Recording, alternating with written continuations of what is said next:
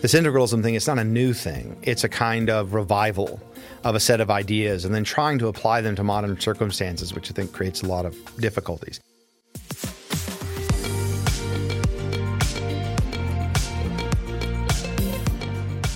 Welcome to Acton Line, a product of the Acton Institute for the Study of Religion and Liberty. I'm Eric Cohn, executive producer. In this episode, Kevin Vallier, political philosopher and associate professor of philosophy at Bowling Green State University, joins Dan Huger to discuss Catholic Integralism and his forthcoming book, All the Kingdoms of the World, on radical religious alternatives to liberalism, due out from Oxford University Press in September. What is Catholic integralism, and what is its relation to Catholic social teaching? What is its history and the story of its contemporary rise? How has it caused controversy in the broader church and world? What is the American integralist theory of social change?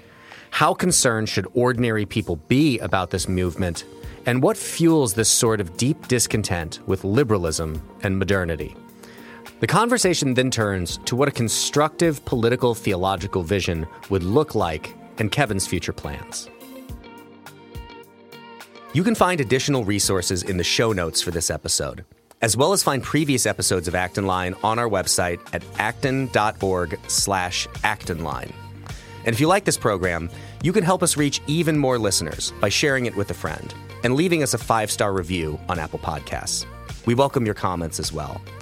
Acton Line is available on Apple Podcasts, Google Podcasts, Spotify, or wherever you listen. Welcome. My name is Dan Huger, librarian and research associate at the Acton Institute. Today, I am joined by Kevin Vallier. Kevin is the associate professor of philosophy at Bowling Green State University, where he directs their program in philosophy, politics, economics, and law. Vallier's interests lie primarily in political philosophy, ethics, philosophy of religion, and philosophy, politics, and economics. He is the author of 4 monographs, 5 edited volumes, and over 50 peer-reviewed book chapters and journal articles. His books include Liberal Politics and Public Faith, Beyond Separation from Rutledge, Must Politics Be War? Restoring Our Trust in the Open Society with Oxford, and Trust in a Polarized Age with Oxford.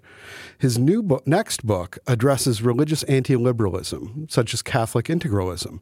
The book, All the Kingdoms of the World, Are Radical Religious Alternatives to Liberalism, publishes with Oxford University Press in September.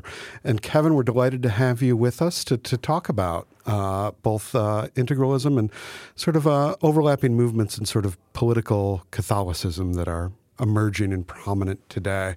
Well, thanks so much for having me, as usual. I love the show because of the person and people who put it together. So it's an honor to be here with you.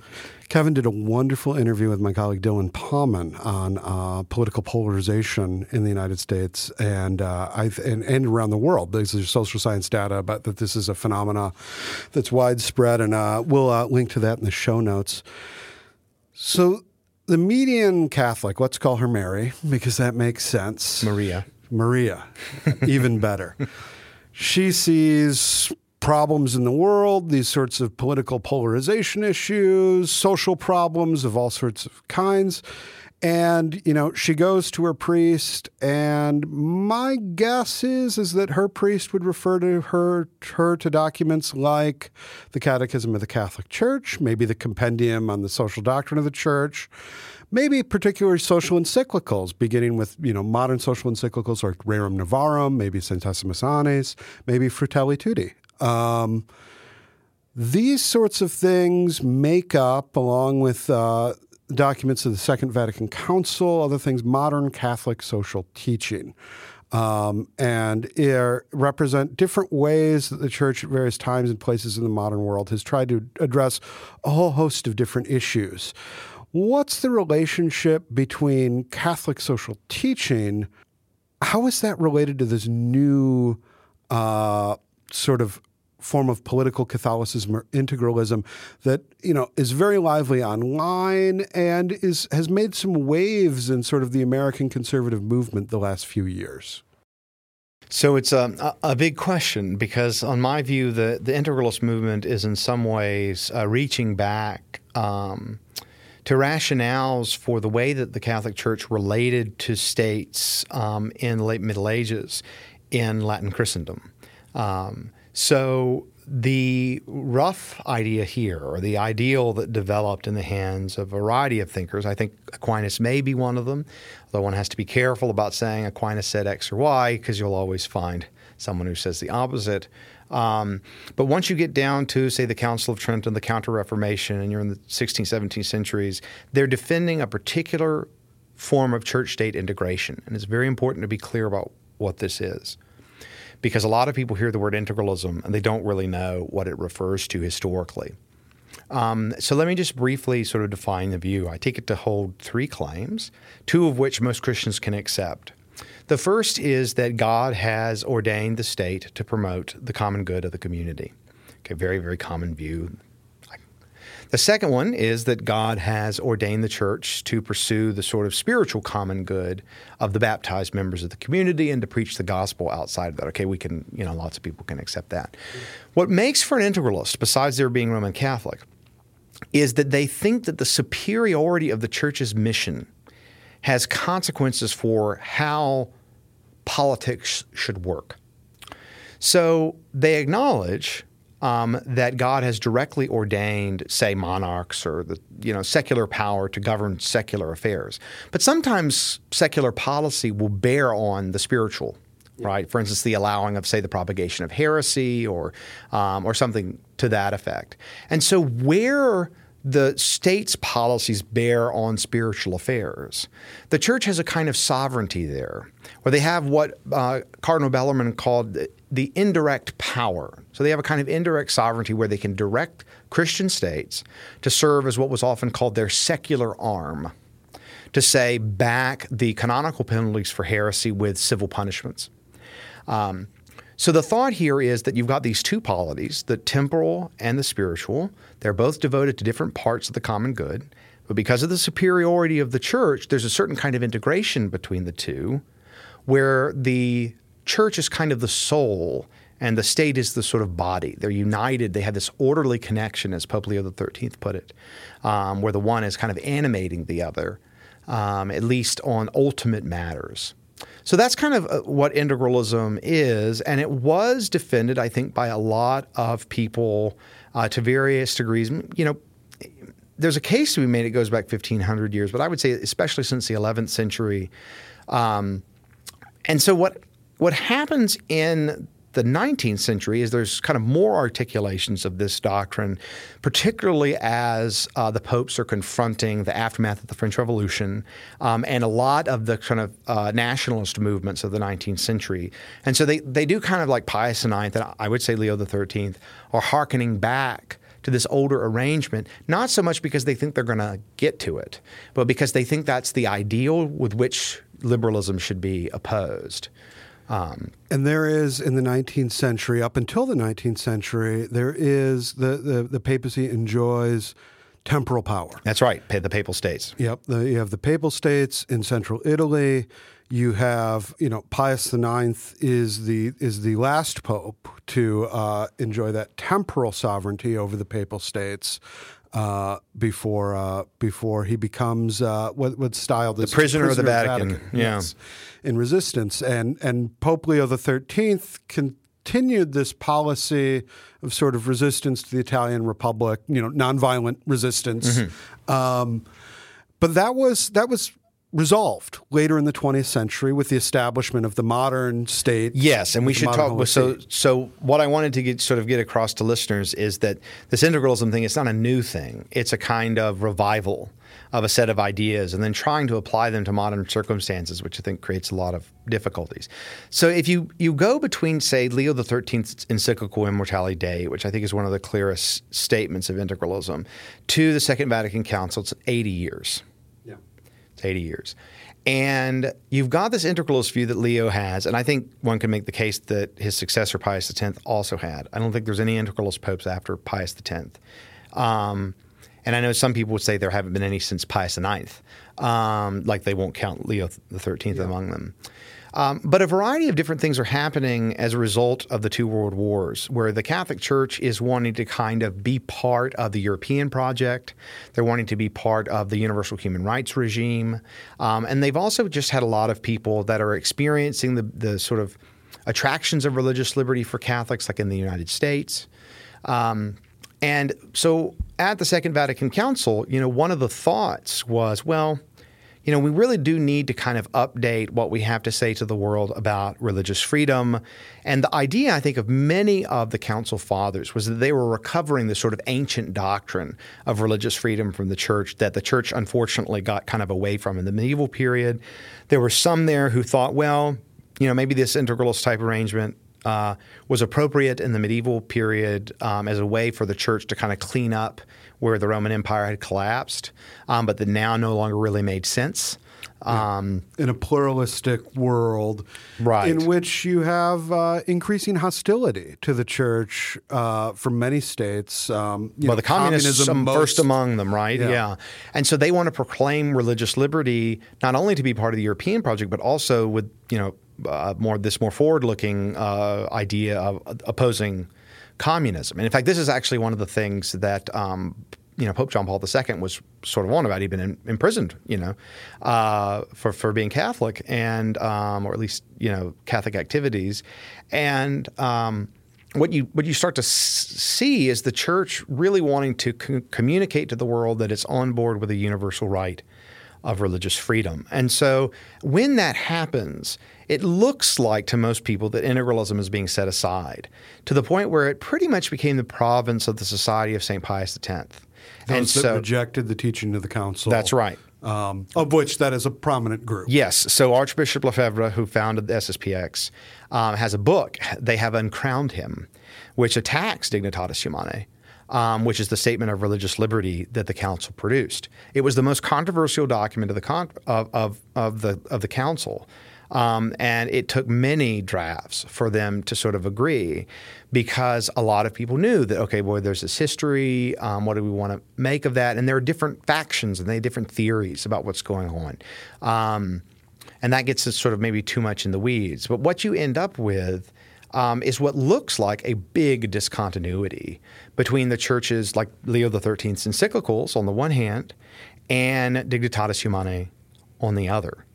And so what you had for a couple of decades was, you had the people who rejected the council, a small minority who were essentially schismatic, and they held to integralism, and then everybody else kind of just had moved on and set it aside and thought it was an authoritarian relic of the past and good riddance. Yeah. And if you talk to Catholic intellectuals that are, say, over 50 or so, that's still very much their impression. Mm-hmm. But something happened, particularly starting around 15 years ago, that changed things for younger Catholics. And here I'll give you kind of what's both a sociological and intellectual analysis that I think explains the resurrection of integralism among younger Catholics. Yeah. So one of the things that's happening is that the Catholic Church, including Pope John Paul II, thought that look, they'd made peace with the liberal democratic project, they would be accepted within it and tolerated by it. And when it was starting to become clear, say on issues of abortion and so on, that the Church's positions were not to be respected or taken seriously, many older Catholics just kind of felt betrayed, but they weren't going to go against liberal democracy as such. Yeah. But it did create a lot of space for younger Catholics to say, well, maybe there was a problem baked in from the start, which there were a number of Catholic intellectuals who were prepared to say, but again, they were kind of more on the outskirts. But the problem with the sort of traditionalist resistance to liberal democracy was that it was antagonistic to the church hierarchy. Yeah. As many, and again, I'm a defender of the liberties of Latin Mass Catholics. As Eastern Orthodox, I sort of ache for the loss of traditional liturgies or them being restricted in various ways. But their attitude towards the church is very, very oppositional and continues to be. And starting in the early 2000s in particular, there were a number of British intellectuals, British Catholics, and some in the United States that were saying, well, maybe we can accept the council and accept Leo XIII at the same time. Yeah. Maybe we can reconcile these things. And so there's this extremely talented Catholic philosopher emeritus at King's College London, Thomas Pink, who proposed a new interpretation of Dignitatis Humanae that proposed essentially to square the circle. Yeah. He starts developing this reinterpretation in 2008. There's a handful of British Catholic theologians and philosophers that sort of come around to the view or share the view. And then a variety of strange events start to happen. There is a Cistercian monk and Catholic priest, Father Edmund Waldstein, who's the son of two Catholic theologians. I believe he was born in the United States, but he's in Austria now. And he went to a lecture that Pink gave in 2012 in Austria, Trumau. And, Father Waldstein was he was young and maybe 30 or younger then. And he'd been opposed to sort of classical liberal Catholicism, in particular sort of Acton Institute sorts. And he came up with a term for them. He called them Whig Thomists. And he wanted some way to sort of completely distance himself from everything that was sort of classically liberal, economic liberalism, religious liberty liberalism.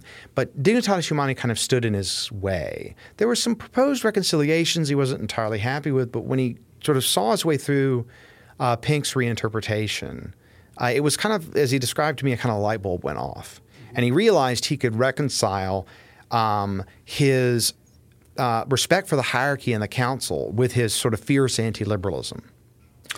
Okay. And so about 10 years ago, he started collecting a variety of younger intellectuals from like Thomas Aquinas College, from a variety of Ivy League institutions, and they started a series of discussion groups on Facebook.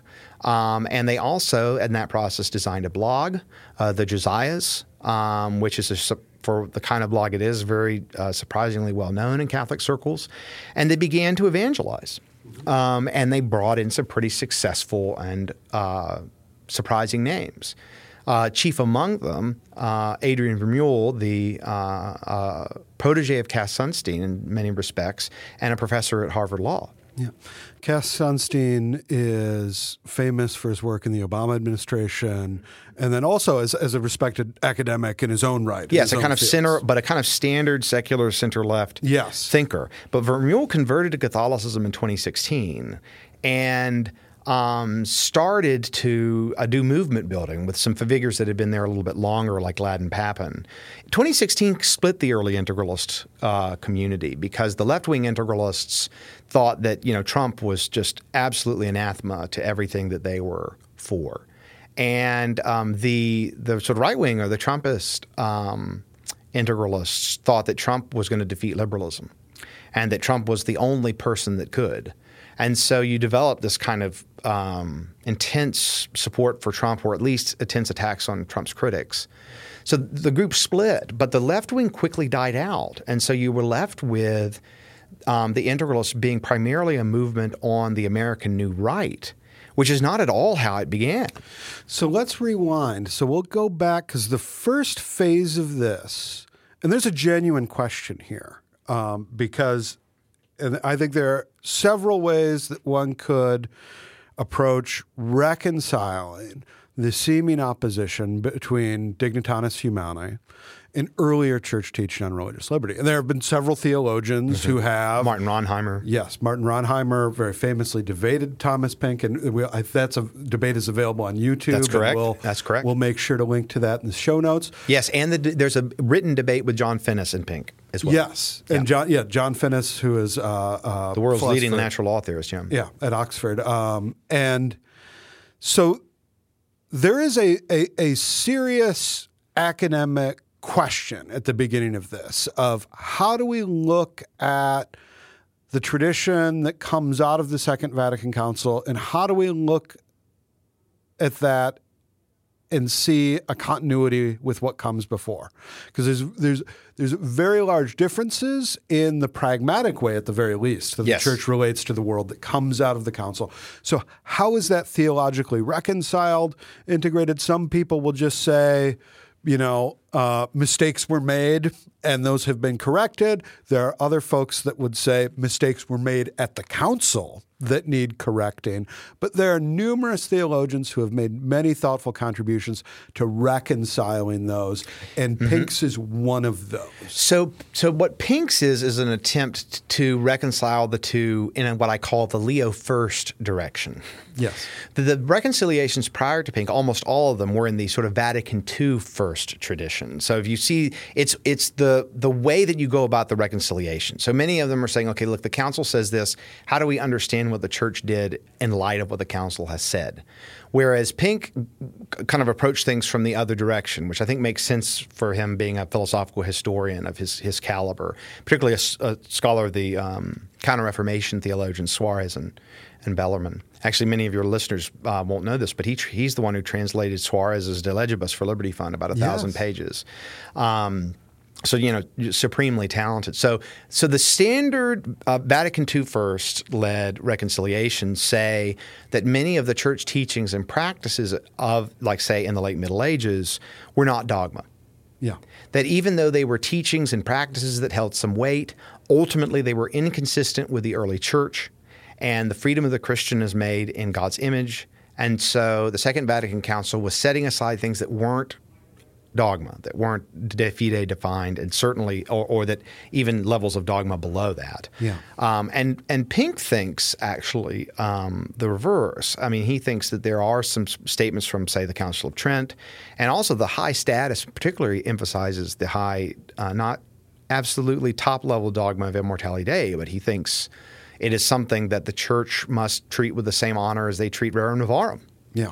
And he thinks that's an integralist document in a certain sense, and that's 1883, I believe. So he's very much starting from the past and is working his way to the present.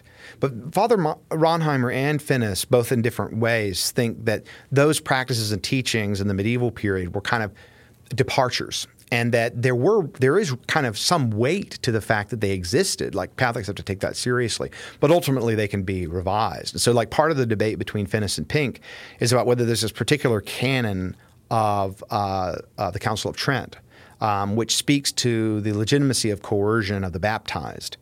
And it seems, if you take it to be irreformable, it supports Pink. If it's reformable, then say Finnis's kind of much more mainline position gets a real boost. So to understand, maybe to tease out the practical implications of this, there is, in the 19th century, in the Papal States, a sort of classic case of this that I know you're familiar with. There was a number we got to talk about it. There was a number of years ago, a big dust-up because First Things magazine published a review of a translation of a memoir of this priest. I'll tell the whole story for you. Tell the story to let our listeners. It's amazing in on this and shocking. And there's some more context that if you don't get to, I'll fill in on the back end, because the story of the review itself is a whole other story. But set the historical stage. So one of the things that the Papal States is they maintained the Jewish ghettos, I think, through their abolition in the late 19th century. And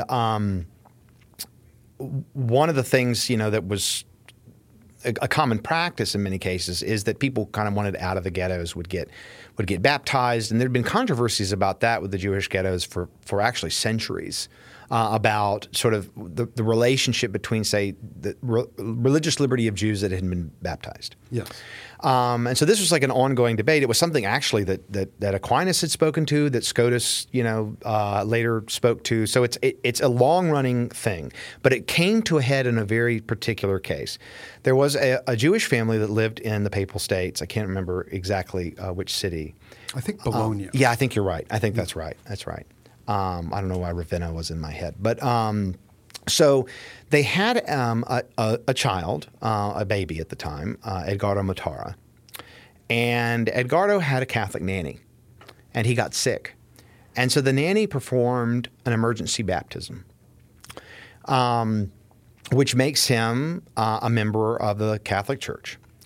And Pope Pius IX found out about it about 5 years later. And decided that because Matara's family was Jewish, they wouldn't guarantee Edgardo's right to a Catholic education. It was part of the law of the Papal States that every baptized Catholic was owed a Catholic education. It was one of their rights. And he felt Mortaras wouldn't honor that right, and so he had Edgardo removed from his family. Yeah. And he ended up raising the boy as his own. Edgardo Mortara became a Catholic priest. He died a priest. And but before all that happened, there was a massive international controversy about it, to the point where European governments, the French and Italian governments, you even had diplomats communicating about like re-kidnapping him. Yes. It was serious. It was the Elian Gonzalez of the 19th century. For those of you who remember the Elian Gonzalez case, so what ended up happening was Mortara wrote his memoirs and was kind of nice to Pius IX. So I think it was about 20 years ago now. I'm trying to remember. There's a Jewish historian, David Kurtzer, who wrote a book called The Kidnapping of Edgardo Mortara. And what I mean by a Jewish historian, I mean that he was a historian of Judaism and in Europe. The book is very well written, and Steven Spielberg and Harvey Weinstein decided that they were going to make a movie about it. And then all the Weinstein stuff happened.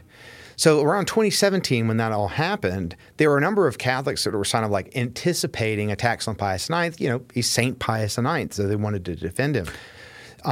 Blessed? No, blessed. He's just blessed. Yes. Okay. All right. Sorry. Yes. Pius X is beatified, but Pius IX is only blessed. Yeah. So, but nonetheless, there's still great incentive to defend him. And so some people came out with a new edition of Mortara's memoirs.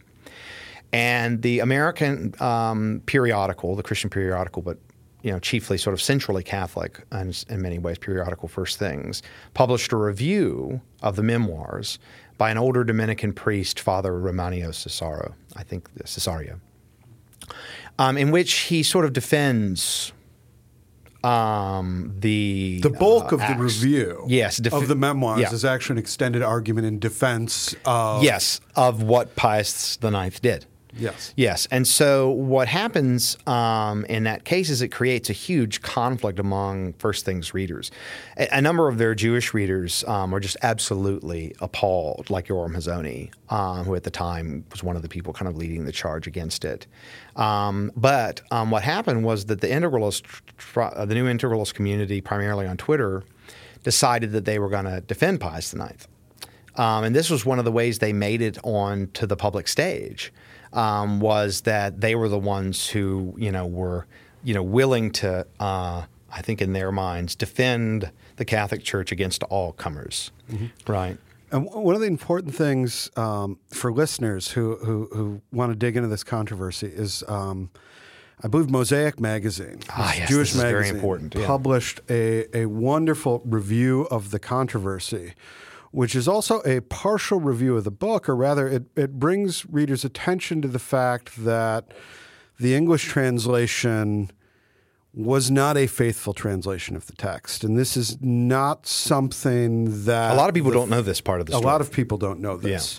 Yeah. And it's very important because the First Things Review does not mention this at all. Yeah.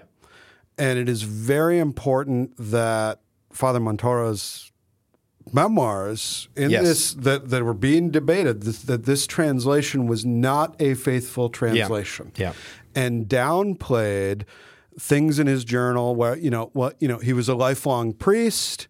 He was had many affectionate memories of Pius IX, but there are also things in those memoirs about the pain of being separated from his family. Precisely.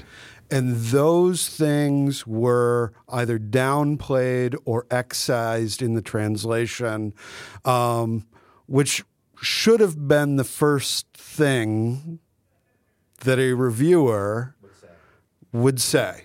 Instead, the review was not about the book. It was about the historical incident. That's right. Which is sad. Because and there were scholars that did draw attention to First Things had they were a lot of people wanted a retraction. And I think it was Rusty Reno who tried to sort of have it both ways and say, well, you might object, but it's okay. It's been a while since I've read his response. But, he did defend publishing it. And he said he felt like whatever the disagreements were that Father Cesario understood sacramental realities and their power. And so a lot of people feel like, okay, what's happened to First Things? That they would stand by this. And that was a sign that actually there had been a lot of sort of movement towards Catholic anti-liberals among some at First Things. There's actually a lot of controversy, I've been told, among the board there about this review. So I believe that's 2019 or 2018. Yeah, I have it in the book, The Right Day.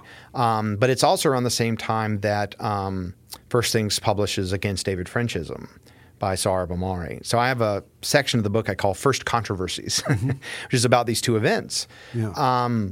Because Ahmari is basically starting to move in this integralist direction. And his attack on David French is seen as an attack on kind of mainline conservative approach to the culture war, where, we're not, from Ahmari's thought, it's like, look, we have to fight fire with fire. We've got these drag queen story hours going on. We got to shut them down. They had a very remarked upon debate. It was widely regarded that French was victorious, but there must have been, 30 or 40 or conservative think pieces about it around that time? No, it was a huge deal. This was my introduction to both David French and Sohrab Ahmari. It was the Ahmari-French debate. I was not familiar with before this debate. That's right. So these happened around the same time and also in the wake of the 2018 publication of Patrick Deneen's Why Liberalism Failed. And so you have the confluence of these events that are putting kind of Catholic anti-liberalism on the table, even though at that time Deneen was not sympathetic to integralism at all. So there's a theological project of a certain mode of reconciliation between the documents of Vatican II and the earlier history and teaching of the Church. There's also a sort of historical project of defending the Church against those who certain Catholics believe, against those who unfairly malign the Church. But then there's also this political project, this sort of activist programmatic project, and we've talked about some of these figures. Now first Vermeulen, then Ahmari, and now we're interested in Deneen is signaling Patrick Deneen into this conversation. Yeah. How does he fit in? Because he has a profile. We're sitting here talking. It's very shortly after the release of his book Regime Change, which is sort of a follow-up in a lot of ways to Why Liberalism Failed. Because Why Liberalism Failed, while it makes a lot of arguments against liberalism, some of those not particularly well historically grounded, most of them not particularly well historically grounded. Yeah. But its sort of proposed solutions was not ideological. It was a sort of localism, a sort of he thinks liberalism is trying to give this broad kind of social agenda, and that the opposition to liberalism was going to be more humble about what it could accomplish. And we have seen in the new book that's gone. A very stark change. Yes. And a change informed by this sort of political branch, this politically activist branch of, it feels weird to say American integralism. I know. but that's where it is. So here's how I kind of lay it out in the book. So they're the British integralists, and they're about a decade ahead or behind, depending on how you want to put it, the American integralists. And the British integralists are chiefly interested in the theory and the dogma, and their big worry is about reviving the church. So they have a spiritual goal chiefly. It's not a political project. Thomas Pink does not care about the American integralist political goals. But the American integralists following the split after Trump, so this is the Trumpist American integralists, not the left-wing integralists that go into kind of collapse.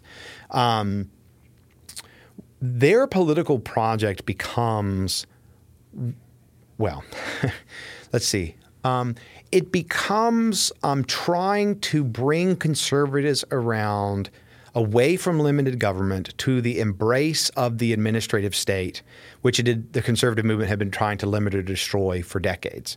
And the reason for this was that Adrian Vermeule is one of the great living scholars of the administrative state, its history, its structure, its function, and he's been a big fan of it for long before his Catholicism.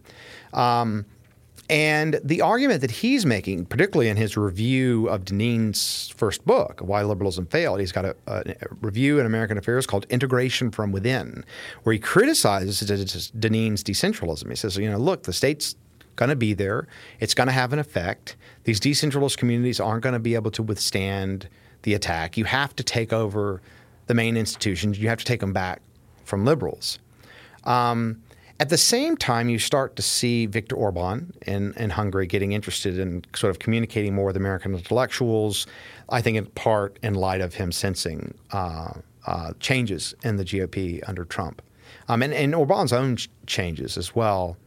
So you start to get this project of kind of moving away from liberalism, especially classical liberalism, rejecting limited government, wanting the state to be active in promoting the family and fighting the culture war. And they've had some success. I think, there's a number of Republican politicians that have been influenced by them to varying extents. So, my own view is like they've influenced J.D. Vance, the junior senator from Ohio, a lot. I think some of their ideas have sort of circuitously gotten through to DeSantis. Mm-hmm. And the thought here is that many of the new right had, which is, we've got to fight the left like Trump fights the left just to be smarter about it. So there is this the destruction of liberalism and liberal elites, their displacement. That's a central part of the project. So you're growing the administrative state, you're taking over or co-opting the administrative state, but using it for sort of Catholic purposes. And that centralist project is that essentially what Vermeule does when he converts is that he gives the administrative state a new kind of mission. Although I would actually put it this way. I think one reason he admired the Catholic Church ahead of time is the same reason that Carl Schmitt did, was that it was an administrative state of its own. And so and he thinks that when liberalism falls apart, and he thinks it inevitably will, that sort of the Catholic Church will be kind of left behind as this state that could have a lot of influence. So this brings us back almost full circle to when we were talking about the rise of, if not integralism, a sort of proto-integralism with the collapse of the Roman Empire. Right. So Deneen is looking for history not to repeat itself first as tragedy, then as farce, but first as something imperfect and last. Well, this is the cover of the book, right? He's got the Roman sculptures being kind of decayed and it's beheaded, and this. I think they very much think that they're in a similar position of Christians in the Western Roman Empire before its collapse. That they call it the liberal imperium for a reason. They think the liberal imperium is going to collapse. I think Vermeule's, generally his criticisms of liberalism misfire, not as much as Deneen's, but they still misfire. But he has a really interesting article in American Affairs where he sort of outlines this idea where he thinks a little bit about liberalism like Marxists think about capitalism. Liberalism has this inherent sort of liberating tendency that it's sort of pushed by liberals who are, he says, not sort of self-indulgent, or whether they're sort of highly ascetic, devoted people to an ideology or religion in essence. And that eventually they're just going to run out of stuff to liberate, and they're going to have moved themselves ideologically and religiously so far away from the American public and European publics as well that that the liberal elite will destroy itself. And so the point is to kind of create an alternative conservative class that can kind of move in and become the new elite when the liberal elite collapses. So I just had a discussion, and this podcast interview is going to be released somewhat later, but I just had a discussion with Jonah Goldberg. Very good. He did a review in Religion and Liberty of regime change. And one of the things that, as I was conversing with him, I thought, the book would be better titled Elite Change. Yes. Because what's argued for in that book isn't so much dismantling, say, the structures of the American Constitution, but that stuff, but rather replacing, those who staff the administrative state today with a new counter-elite. Yes. That's right. That's right. And that's very much, my read of the book. Part of it comes from his First Things article from some years ago called Replace the Elite.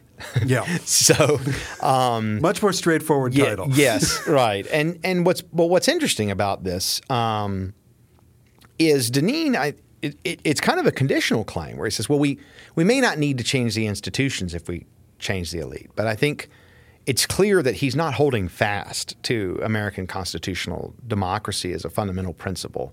But that's just not a direction that he decides to go in the book. But I mean, ultimately, I think he's come to agree with Vermeulen, but even though I think he argued this himself, that liberalism has this kind of intrinsic instability. And so they both think it's going to collapse, but they have somewhat different stories. They're pretty continuous, but so they both think liberalism is going to collapse. And so one of the reasons I think, they don't advocate violence, I think that not to say that they would under any for other reasons.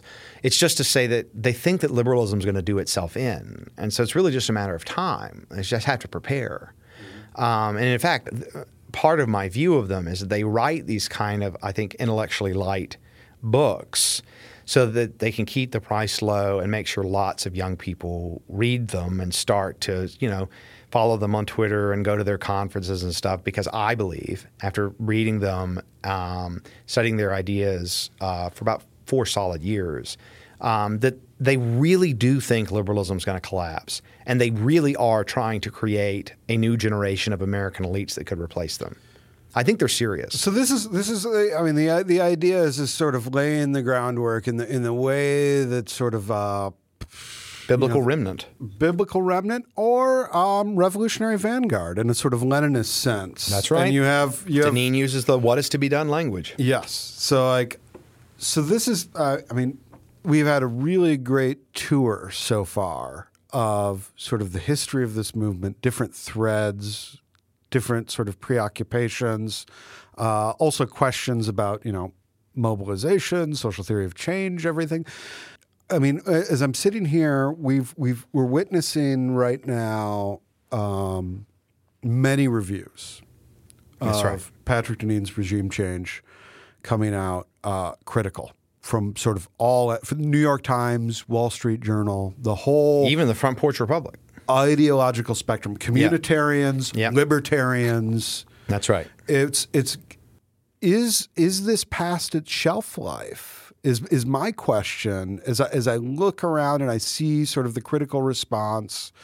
It seems like there are more and more people who have they're no longer teased by the interesting philosophical questions, but seem to have actually looked at this long and hard enough to realize that there's not a lot there. Now, part of that might be rhetorical strategy, as you talked about, but it seems like that is this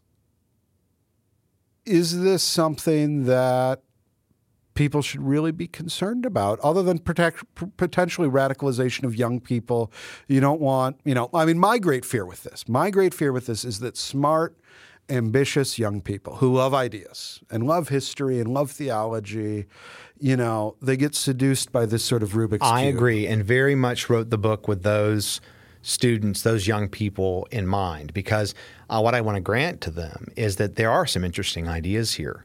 But the practical political project has just got to go. So, chapter 4 of the book, I detail, I think, Vermeulen's kind of transitional writings, the strategic writings, and then just set it aside after going through sort of problem by problem. But the next 2 chapters address integralism as an ideal on its own terms and tries to show that even if you could get to the ideal, even if you could transition, there would be problems. Yeah. And those are the 2 chapters where I address the British integralists, because I think there really is something deep and interesting going on there. It's ultimately wrong-headed, but I sort of see myself as try to treat my opponents in the way that my heroes did, like the way that Schumpeter on Marx, or Hayek on socialism broadly, or Nozick on Rawls, where a classical liberal goes through another set of ideas very patiently, very carefully, and just tries to show where the difficulties are. And because, the message I have, and I think, if there's younger people listening, is,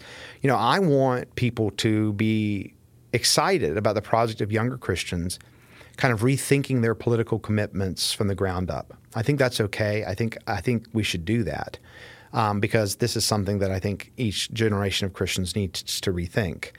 So that if we come back around, or if many come back around to classical liberalism, that they know why, right? It doesn't become an ossified dogma. I want to talk about political theology. I want to talk about it with these young people for a long time. I'm going to be writing more books in this area in the future. I've already started on another one now. And so the book is supposed to convey, look, this American political project, I mean, it what I call it in the book, I say it's morally infeasible. Like, you can get to integralism, but not without violating Catholic moral teaching. Yeah, you've got to break some eggs. Mm-hmm. And if you try to follow Catholic moral teaching, you can't get to integralism in a modern state. So that's essentially the critique of the American Integralist Project: is that either you violate Catholic moral teaching or you fail, and neither option is good. But I think my argument there is pretty clear. But I do want people to keep asking questions like, well, what is the most Christians can hope for from politics? Mm-hmm. One of the things that I always like, whenever I talk about this, I think about, a lot of these folks style themselves as post-liberals. And the 20th century is in many ways the century of post-liberalism, because both Marxian communism is a post-liberal alternative, and so is fascism. These are both, that had mass movements behind them in the 20th century, incredibly destructive. Ultimately, liberalism prevails in much of the world, although never all of the world. And we still have corners of the world with various strains of these ideologies as live options. Where do you think this discontent with liberalism comes from? That we want to return again and look into, what to my mind are many of the darker aspects of the history of the Catholic Church, and look to those as inspiration rather than to look to the teachings of the Second Vatican Council or to modern Catholic social teaching. Where is it that, liberalism may not have failed, but liberalism certainly seems to have failed some people, or at least people have failed to appreciate liberalism. And I don't think that's entirely their fault. I think that, I look at the world, and when I see things like this, I think, how can I take responsibility for it? Right. What can I do to share my own understanding, to develop answers that are sensitive to these folks' concerns? So let me answer your question, but also by kind of looping back to the last one, because I didn't answer it fully in terms of the effect or the results of the American Integralist movement. So one thing is the effect on young people and the political influence that they will have. That's, I think, the big effect. I do think that they are buttressing some of the sort of state-led kosher warring in the GOP. But I actually think they're one instance of a broader global phenomenon that we've been talking about and that you're just beginning to open up, which is that, all the kingdoms of the world is on radical religious alternatives to liberalism. Integralism is the focal case, but I actually think it has structural similarities to anti-liberalisms that come from the other great faiths. So I talk about, for instance, Islamist anti-liberalism within Sunni Islam, and I talk about Chinese Confucian-inspired anti-liberalism. I wish I'd been able to go into more detail with a couple of other religions, but, it was just the book needed to be sizable and readable. Yeah. But one of the things that these three groups all say is they say this. They say, first, liberalism said it was going to be neutral between different ways of life. It isn't. It couldn't be in principle. It's really just an imperial project. Now, when you look at, say, Hindu nationalism or Islamism or even Chinese Confucianism, like the main kind of leading thinker of Chinese Neo-Confucianism, who wants a Confucian confessional state, Jiang Xing, he blames Tiananmen on Western ideas. So in India, in China, in much of the Muslim world, the liberal nations were an imperial colonizing presence. And so many of these movements develop in response to say, we've got to recover the beauty of the civilizations that we had, of Islamic civilization, of Chinese civilization, of Hindu civilization. And, to some extent, they put their own mark on what that is, right? Yeah. In a very peculiar way in many cases. But I see Catholic integralism is related in a way because there's a sense in which the Catholic Church has also been the result, affected by sort of liberal imperialism, at least in its earliest form, because I do think there is a sort of liberalism that we see in the French Revolution. Yeah. There's a certain the anti-clericalism. That's common. And so in many ways, integralism in the 19th century is imperialism. You've got Pius IX articulating it, and he's a prisoner, essentially. And so I think what unites these projects and what keeps them going is the sense that liberal elites have these sort of very peculiar moral values and are secular and don't sort of understand what's sacred about the world. And they're powerful and rich, and they throw their weight around, and they have the audacity to lie about it. And so I think that that's what's driving religious anti-liberalism in the countries I've mentioned. I think that's what's going on in Hungary. I think that's what's going on in Poland. I think that's what's going on in Russia with Russian Orthodoxy and Orthodox anti-liberalism. And I think we're starting to see more Jewish anti-liberalism in Israel.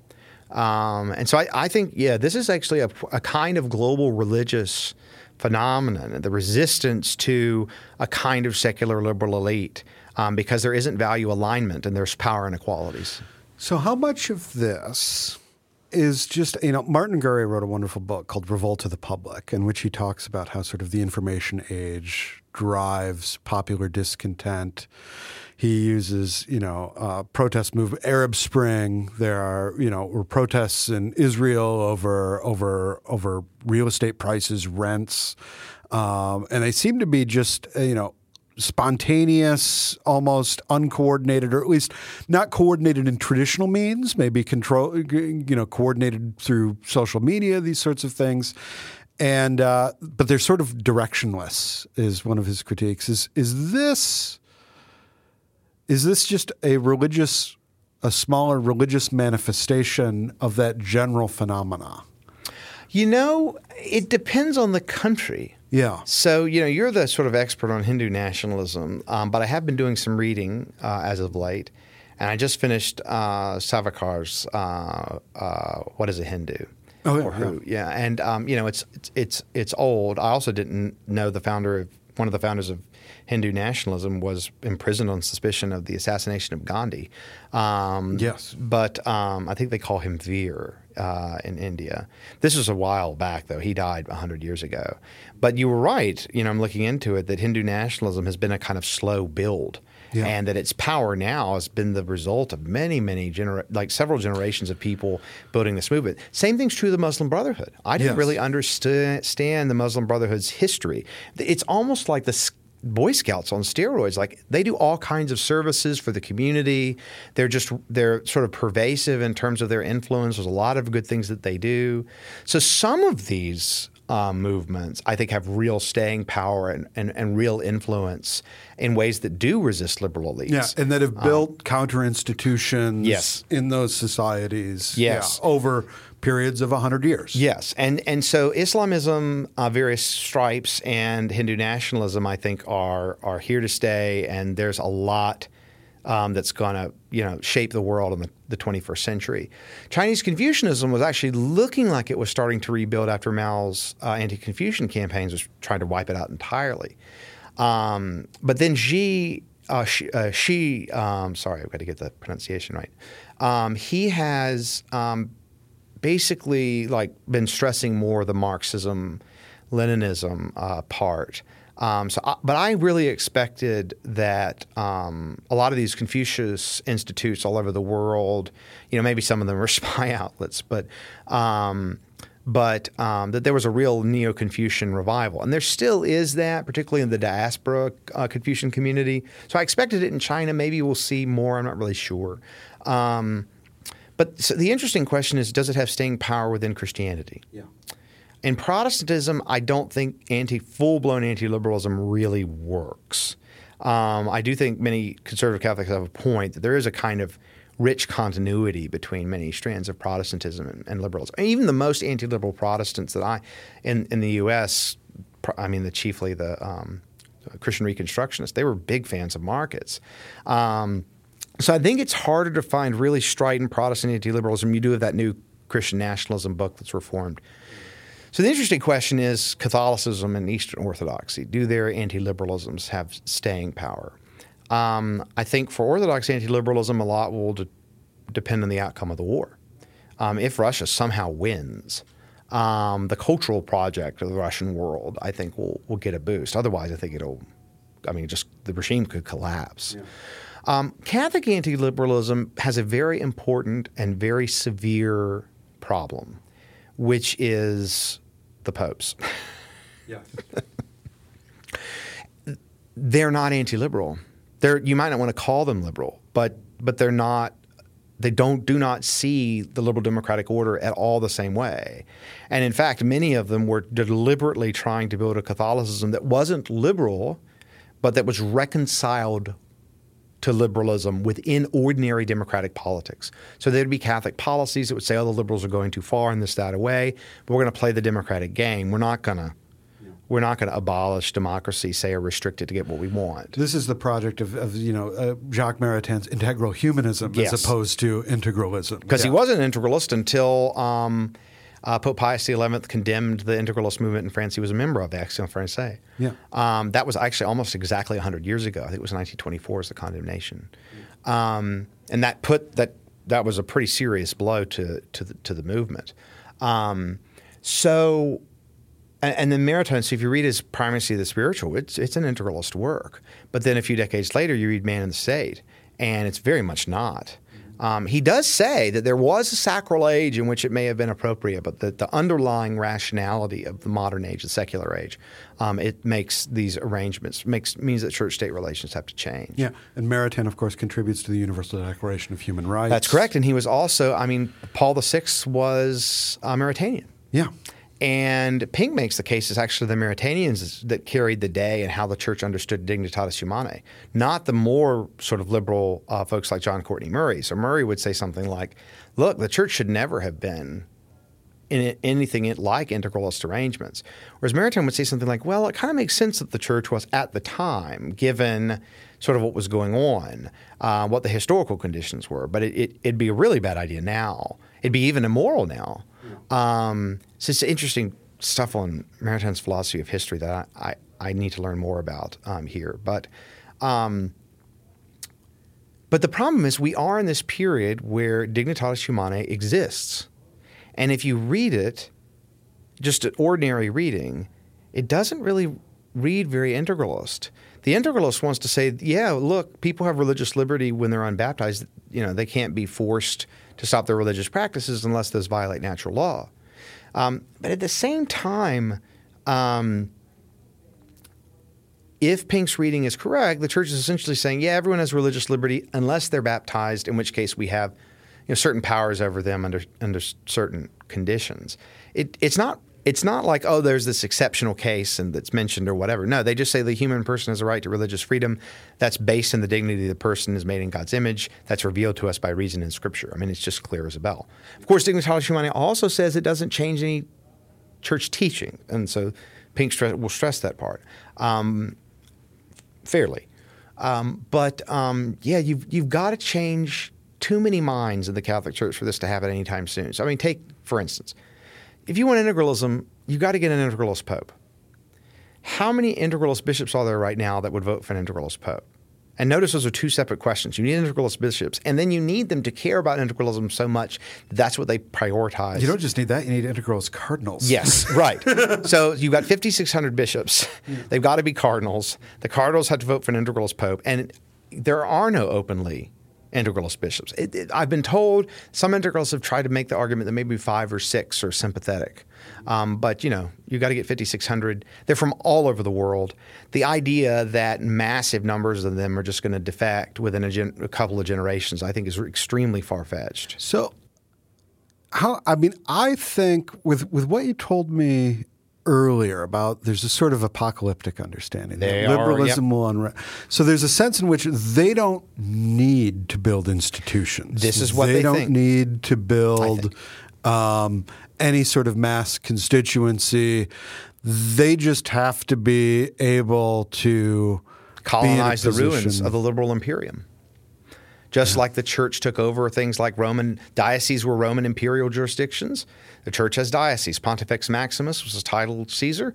It's the title of the Pope. The Pope's Twitter handle is @Pontifex.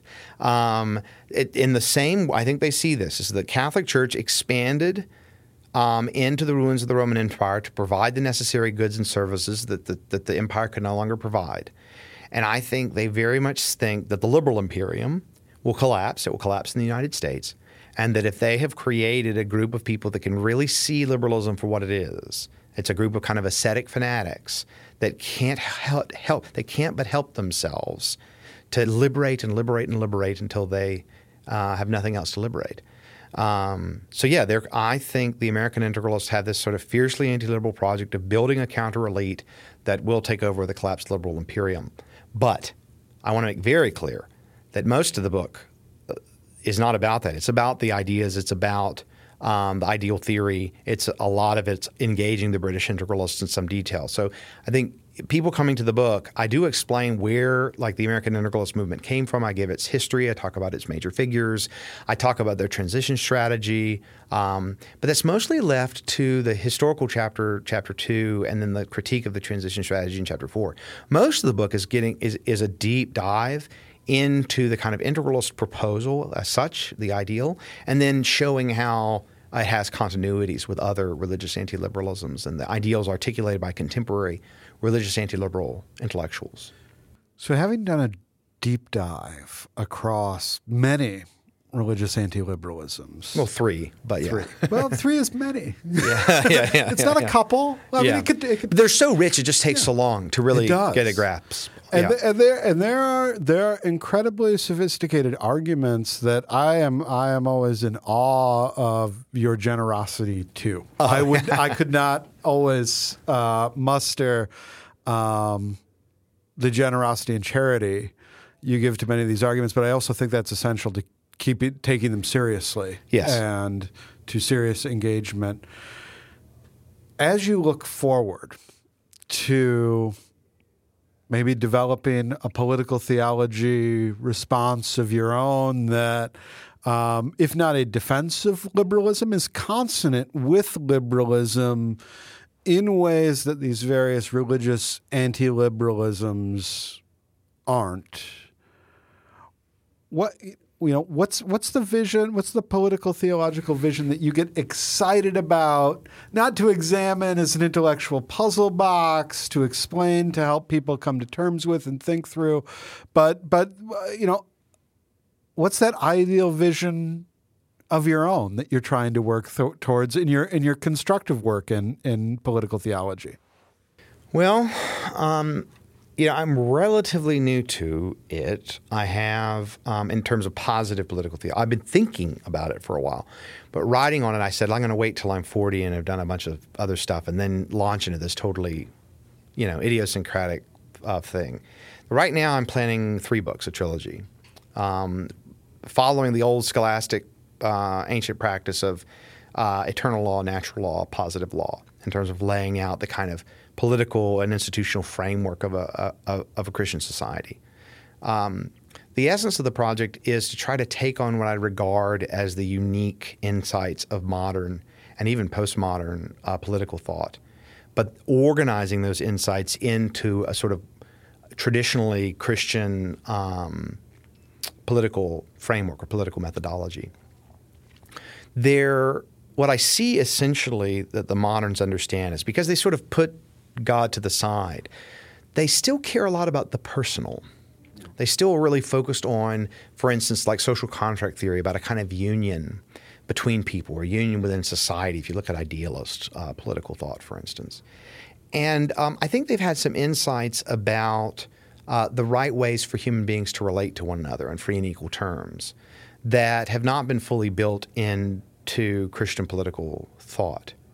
But at the same time, we want a civilization that's theocentric, right? That's based around God and Jesus Christ. So the question is, how do we take what we've learned from modernity about freedom, equality, and free institutions, and build that to some degree at the ground floor of a theocentric worldview? And the key notion that I'll use to sort of unlock or to break open the possibility for a synthesis is the doctrine of the Trinity.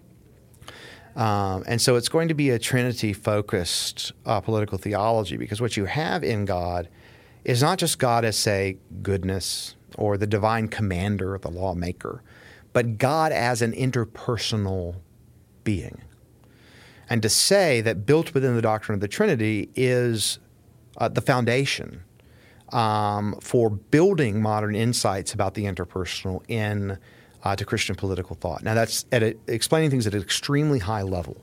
But the thing to expect is a kind of Trinitarian model of Christian civilization. Can't say more than that, though.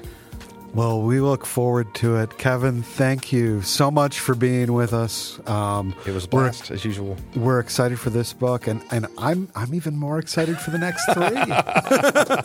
Thank you again. Yeah, thank you. As always, thank you for listening. Our team loves putting this podcast together for you. It's encouraging to hear from our listeners. Feedback is incredibly important to us because it lets us know what you'd like to hear more of, including the kinds of topics you're interested in most. If you have comments, feedback, or ideas for a show topic or interesting guest, you can email our team at producer@acton.org. Until next week, for Acton Line, I'm Eric Cohn.